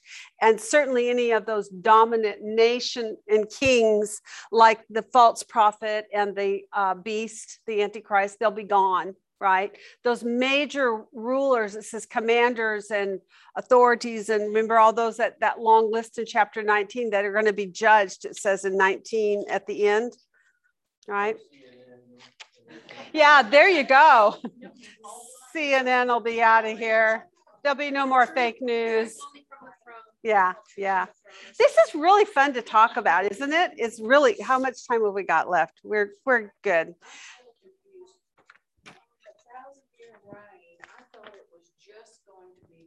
No. No. Not necessarily. I mean, one of the ones that I know for sure is where in Daniel he says, and an extension of life is granted to the others that God doesn't kill. So I have to find that verse. I think it's in Daniel 7. And those are not necessarily believers. I do believe that the majority of believers are taken care of. And certainly the ones who are the ringleaders, the ones who are forging against God and coming against God and God's people, they're going to be dealt with at Armageddon, right? But there's going to be other people on the earth. They're not the whole earth is coming for Armageddon, just the kings of that east. It says they come down from the through where the Euphrates River flows. It's going to dry up. Well, when we talked about who are all these other people, that all of this is about what's happening around Jerusalem and Israel. And so you might have people over in like South America just chilling doing their thing, hear the news about what's going on over there, and they're in a little pocket of people that we can live in our community. We don't need a mark. We're good. We're just gonna keep going on. Yeah, I'm going to tip it so they can see this last one. Okay, so yeah, and listen, if you're still confused on things, what is going to help you to finite your list and understanding? Make a list. What will be in the 1,000-year reign and what will be in the new heaven and the new earth? What we are listing here is the new heaven and the new earth.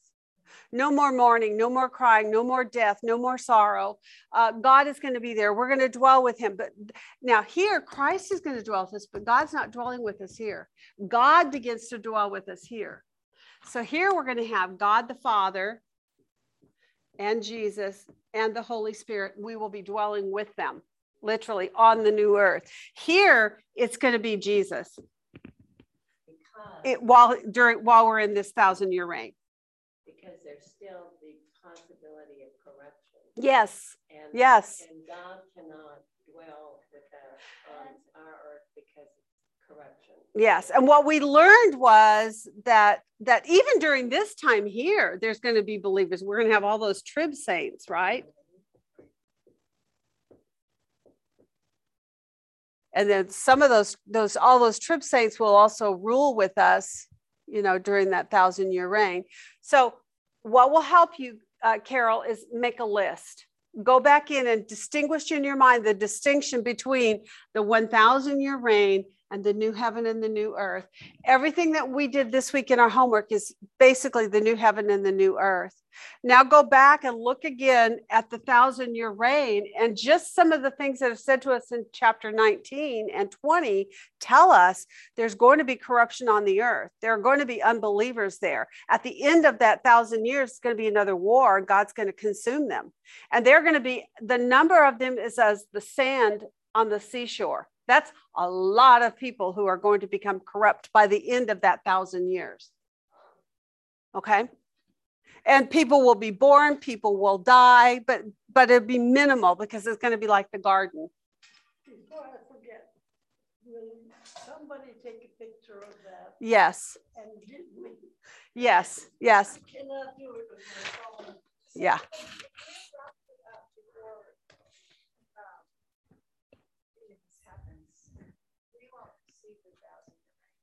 Yes, because we come back with Jesus right here. We're the bride, the army. We come back with Jesus for the seventh bowl.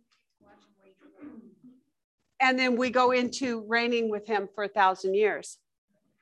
And that begins the kingdom of God, which never ends, ever, even though our location will change. Once we're done with this 1,000 years, this earth will be destroyed, but then we get our new heaven and new earth. So we're on in the 1,000-year reign with our new bodies, glorified. That's what I was saying a minute ago. So the other people are going to be flesh. So we'll be able to live amongst them? Yes, we will. Which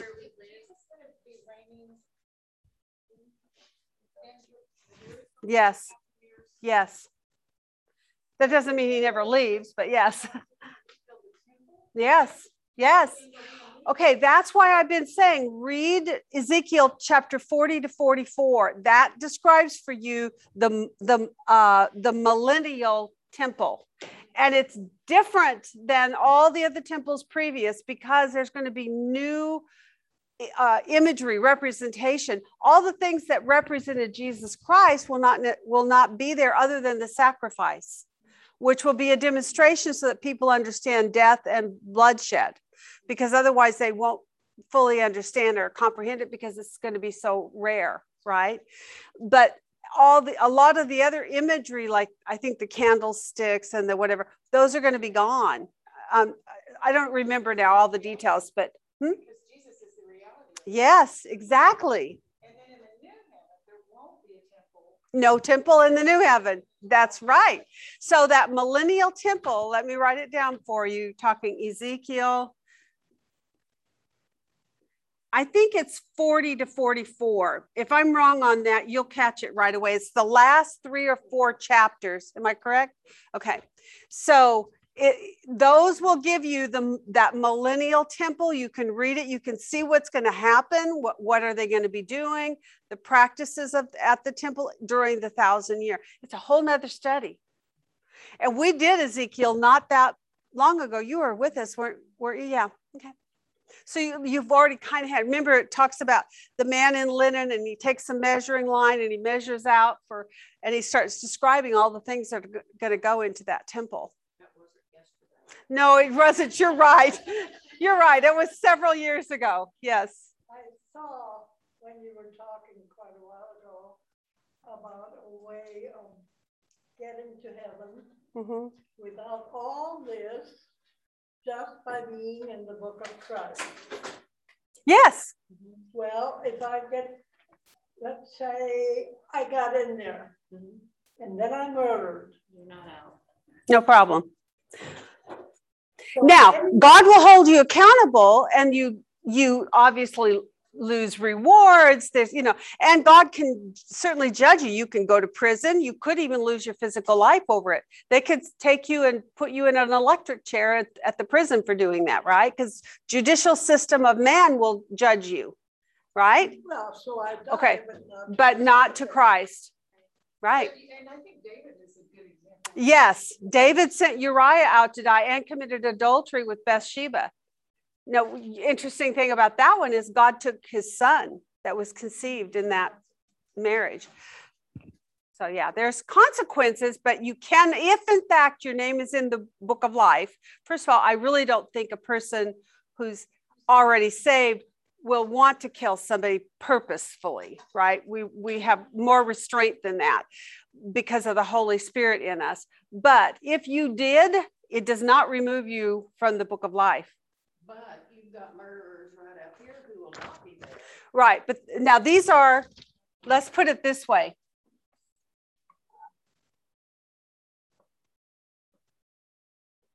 Right. Because we all sin. Right. That was one of the things I was going to mention to you earlier about the idea of habitualness of these things. One of these things says in 21:27, go there.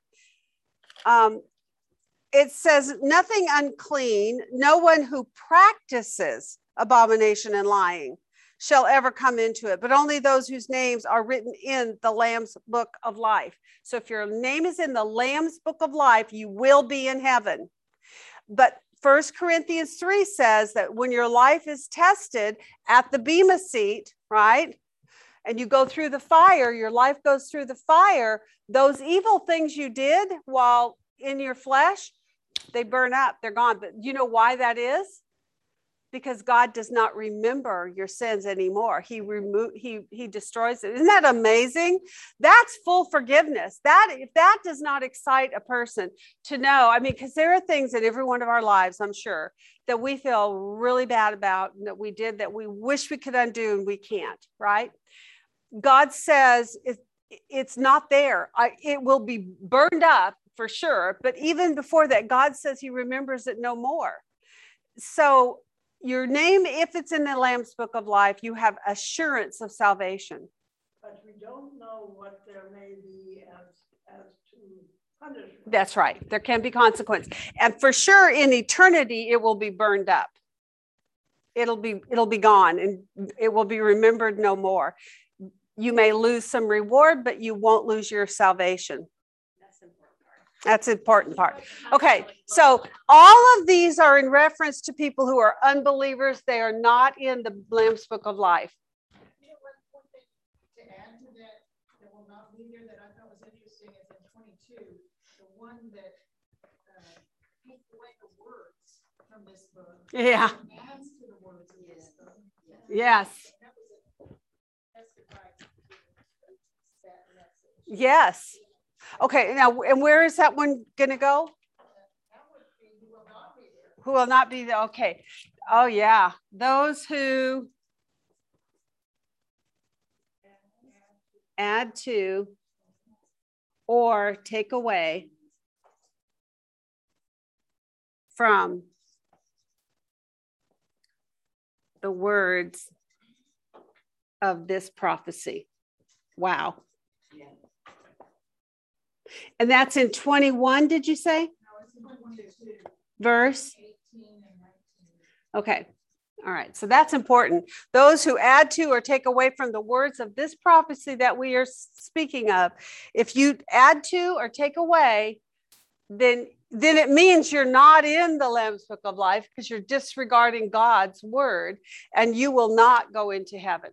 I think that the difference, though, is if you add to it, you get the plagues. If you, I guess that means Same thing. Away, The end result is the same. Yeah. Okay, we have got 5 minutes to talk about what the city will be like because it's going to be beautiful. And I didn't do a lot on this, so I don't have a lot to add extra. But you tell me what you know about the new heaven and the new earth. what will the city be like that's described there? I think it's very interesting when when you enter into that in chapter 22. He says,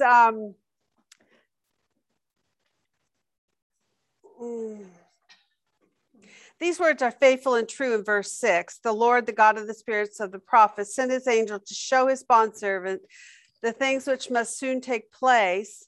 That's not the one I was looking for. What I found interesting is that for like verse 17, when it talks about the measures, that it's measured by 72 yards or whatever the Greek was, according to human measures, which are also angelic measurements. Like for some reason, yes, it's important. Well, isn't that interesting? I hadn't thought of that one. I don't know why it's there, but it's I don't know. Which is also angelic measurements. I think it probably has to do with clarifying, because when we go through this and we read dimensions that are given to us, that when the angel is speaking it, we can know that he's speaking from our perspective of understanding. Maybe because it's so big, and you're like, maybe it's tiny. Yeah, right. Or maybe it means something else, but he's saying, no, they're using language that you will understand. So the angelic measurements he's giving you are those which you would comprehend. Okay.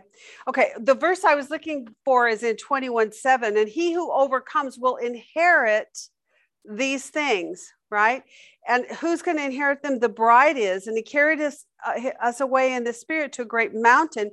He showed me the holy city, Jerusalem, coming down out of heaven from God. So he says, I'm going to show you the bride, but then what does he show? The city of the bride. He shows us where we're going to live and what it's going to look like and what it's going to be like. And then he closes starting in 24 saying, and the nations will walk by its light, and the kings of the earth will bring their glory into it in the daytime, for there will be no night. There its gates will never be closed. They will bring the glory and the honor of the nations. You see how it's repeating that? There are going to be nations in this new heaven and new earth. Nothing unclean, no one who practices abomination. That's the word. I keep trying to get back to that. Practices. It's really important for you to understand what it means. It's talking about a habitual and an intentional execution of these things. It's not something like, oops, I said that naughty word, right? Sometimes people stub their toe and something comes out of the mouth that shouldn't, right? It's not like that kind of an issue.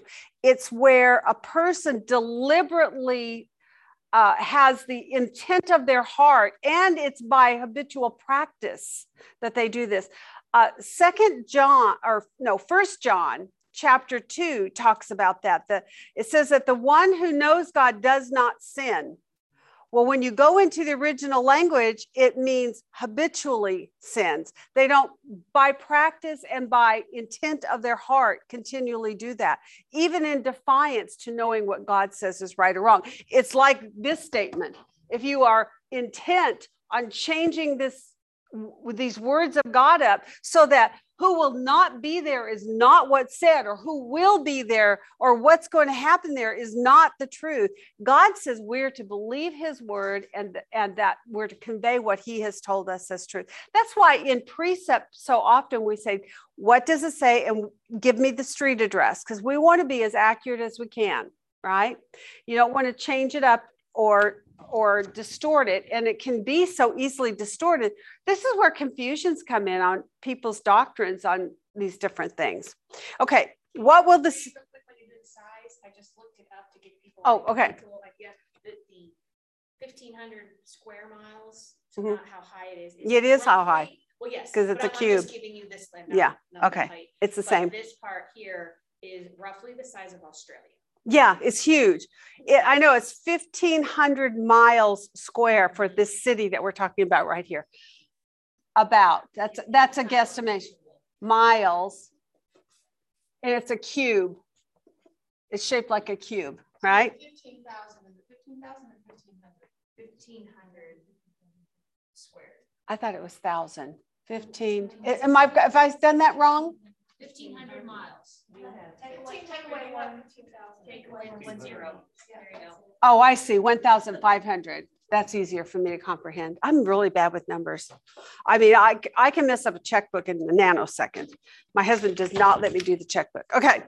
Okay. What is it going to be like? Well, first of all, first and foremost, God prepared it. What does that tell you? Yeah, it's going to be perfect. He prepared it specifically for us in 21:2, right? What else do you know? Lots of precious stones. Does anybody know anything about those precious stones? I'm guessing they're going to be the best of the best. Yeah, they're beautiful. One of the things that was interesting to me was when I studied this, it talks about the gates that go all around it, right? There are 12 gates, and each gate is a single pearl. Think about the gate. You're talking 1,500 miles square. That's a big city. And each city, in each gate is a single pearl. Those are mighty big clams. Well, I don't know, but it probably rolls. They're never shut. So it's rolled over. And on the gates is written what? The names of the 12 tribes. I just noticed that the brilliance of the city is like jasper, which is what God is described as, like it's on a stars. Yes, isn't that beautiful? A lot of green in the new heaven and the new earth. A lot of green things, emeralds and jaspers. It looks like it's life, right? Green is like growing and living things. Precious stones, emeralds,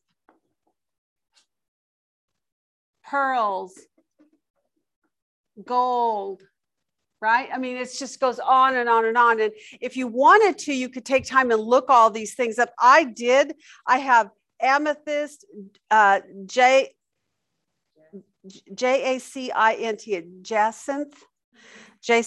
Christophase, topaz, beryl, crystallite, sardius, sardonyx, emerald, sapphire. I mean, it's just amazing.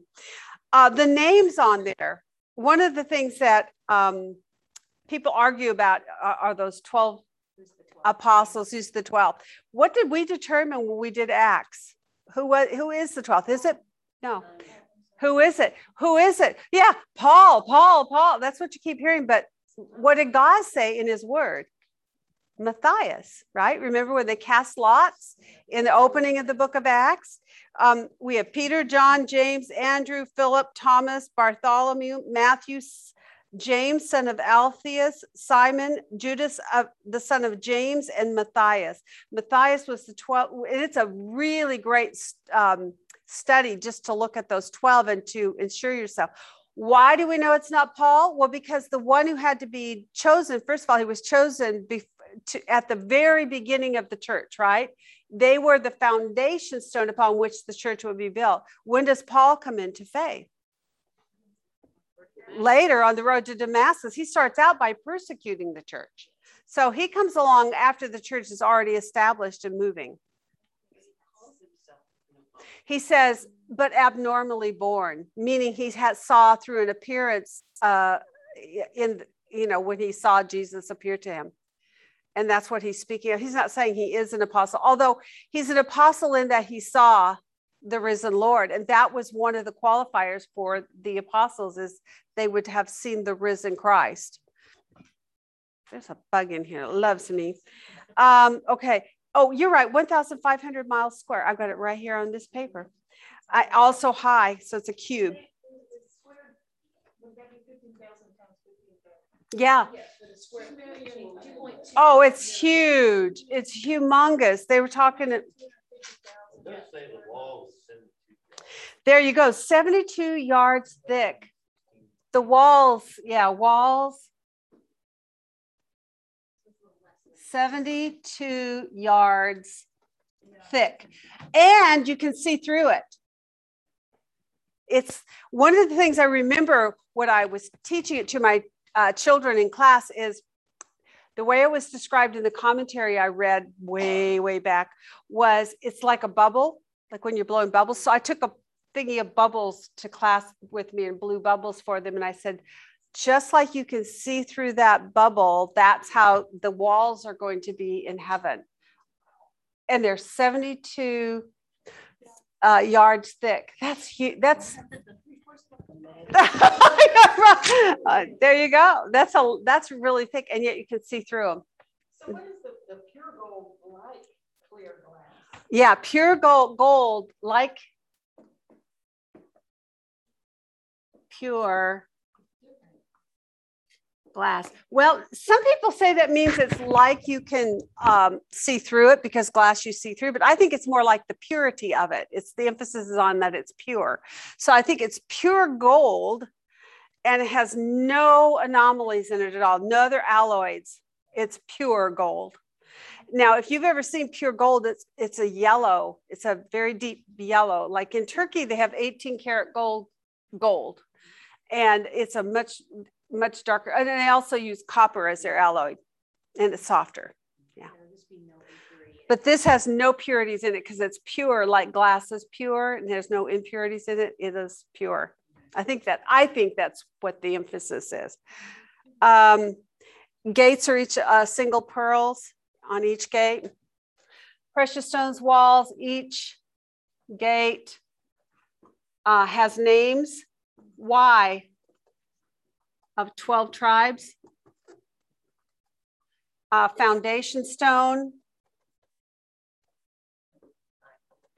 has names of apostles.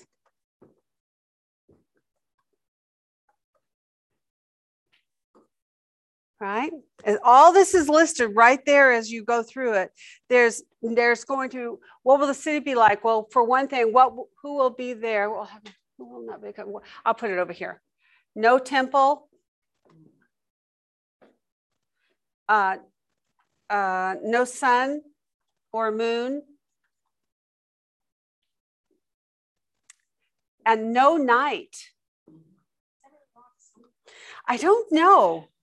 I'm not sure. It doesn't say that, but it's very interesting that that it says that. I don't know. Okay, so if this is for the city of Jerusalem and there's other nations around it, and the nations bring their glory and worship God. Will there be no sun or moon or night for the whole world? I don't know. That's a good question. It does say there's new heavens and a new earth. And so the heavens generally contain the stars and the sun and the moon. I don't know.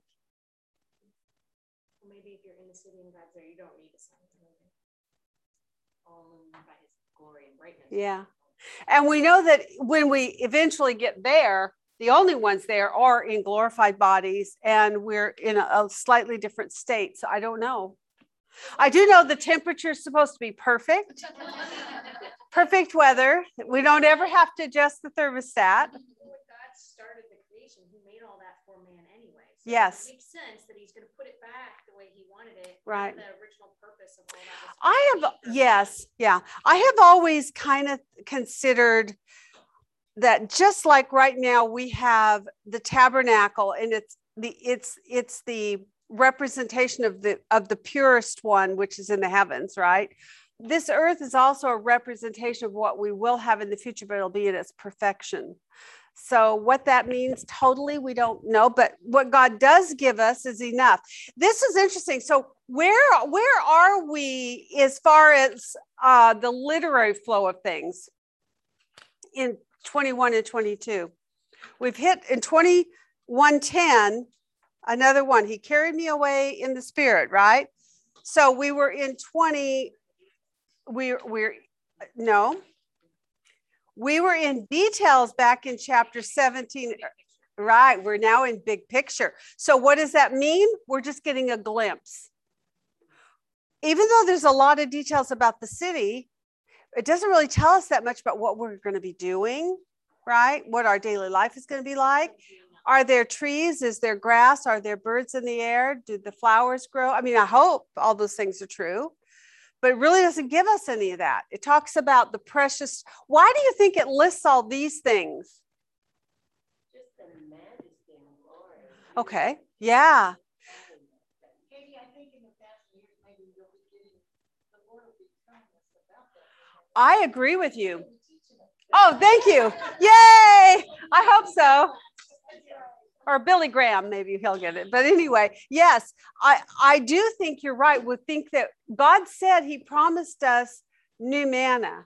It's one of the gifts to the overcomers. I believe we get those gifts as we enter into the new heaven and the new earth. And I think part of that new manna will be a new word, which is going to be very interesting because as we preach to the unsaved people that are going to be on the earth during that 1,000 years, we will preach to them about the glory that's to come. We will know all this in much greater detail. So pretty much only know peace. Yeah. So no idea what. Yeah. Well, we didn't get all our questions answered, but we did get, you guys, thank you so much for just coming and being faithful and doing your homework and being interested and, oh my gosh, look at that. Beautiful. Oh my gosh, thank you. Oh, that's so sweet. Yay. Yay for me. I love that. Thank you so much. Here, I'll take this off your hands. Oh, the bottom is attached. Okay. Oh, thank you. And a card too. You want me to open my card now? See what my birthday card says? Blessed and thankful. Oh, no, you guys didn't do that. You shouldn't do that. Oh, that's very sweet. I'm loaded. Oh, that was very sweet. Thank you. Oh, well, no, I would have done it for no money whatsoever. Blessed and very thankful, enjoying a quiet moment during this beautiful season to reflect on the Lord's many blessings, especially his kind and thoughtful provision of wonderful people like you who've enriched our lives in so many ways. And there's deers on there. My husband will like that. Just want you to know you're warmly remembered and lovingly thought of with special thanks to God. Oh, that is just beautiful. I can't wait to read because this is probably my favorite gift are the words. My love language is the words of kindness. Yeah. Huh? And there's more on the back. Oh, thank you for sharing. Oh, and Stephanie, you wrote me a note. Thank you. Oh, okay. I don't want to cry right now. So I'm not a crier, I don't like to cry. It runs my makeup. Thank you guys. So you guys have got 6 weeks off. It's a long, long break. Please go back and make lists on things you're still confused about. Do more word studies and research. I did a ton of word studies just out of Revelation 21 and 22 on all those evil people who won't be in heaven.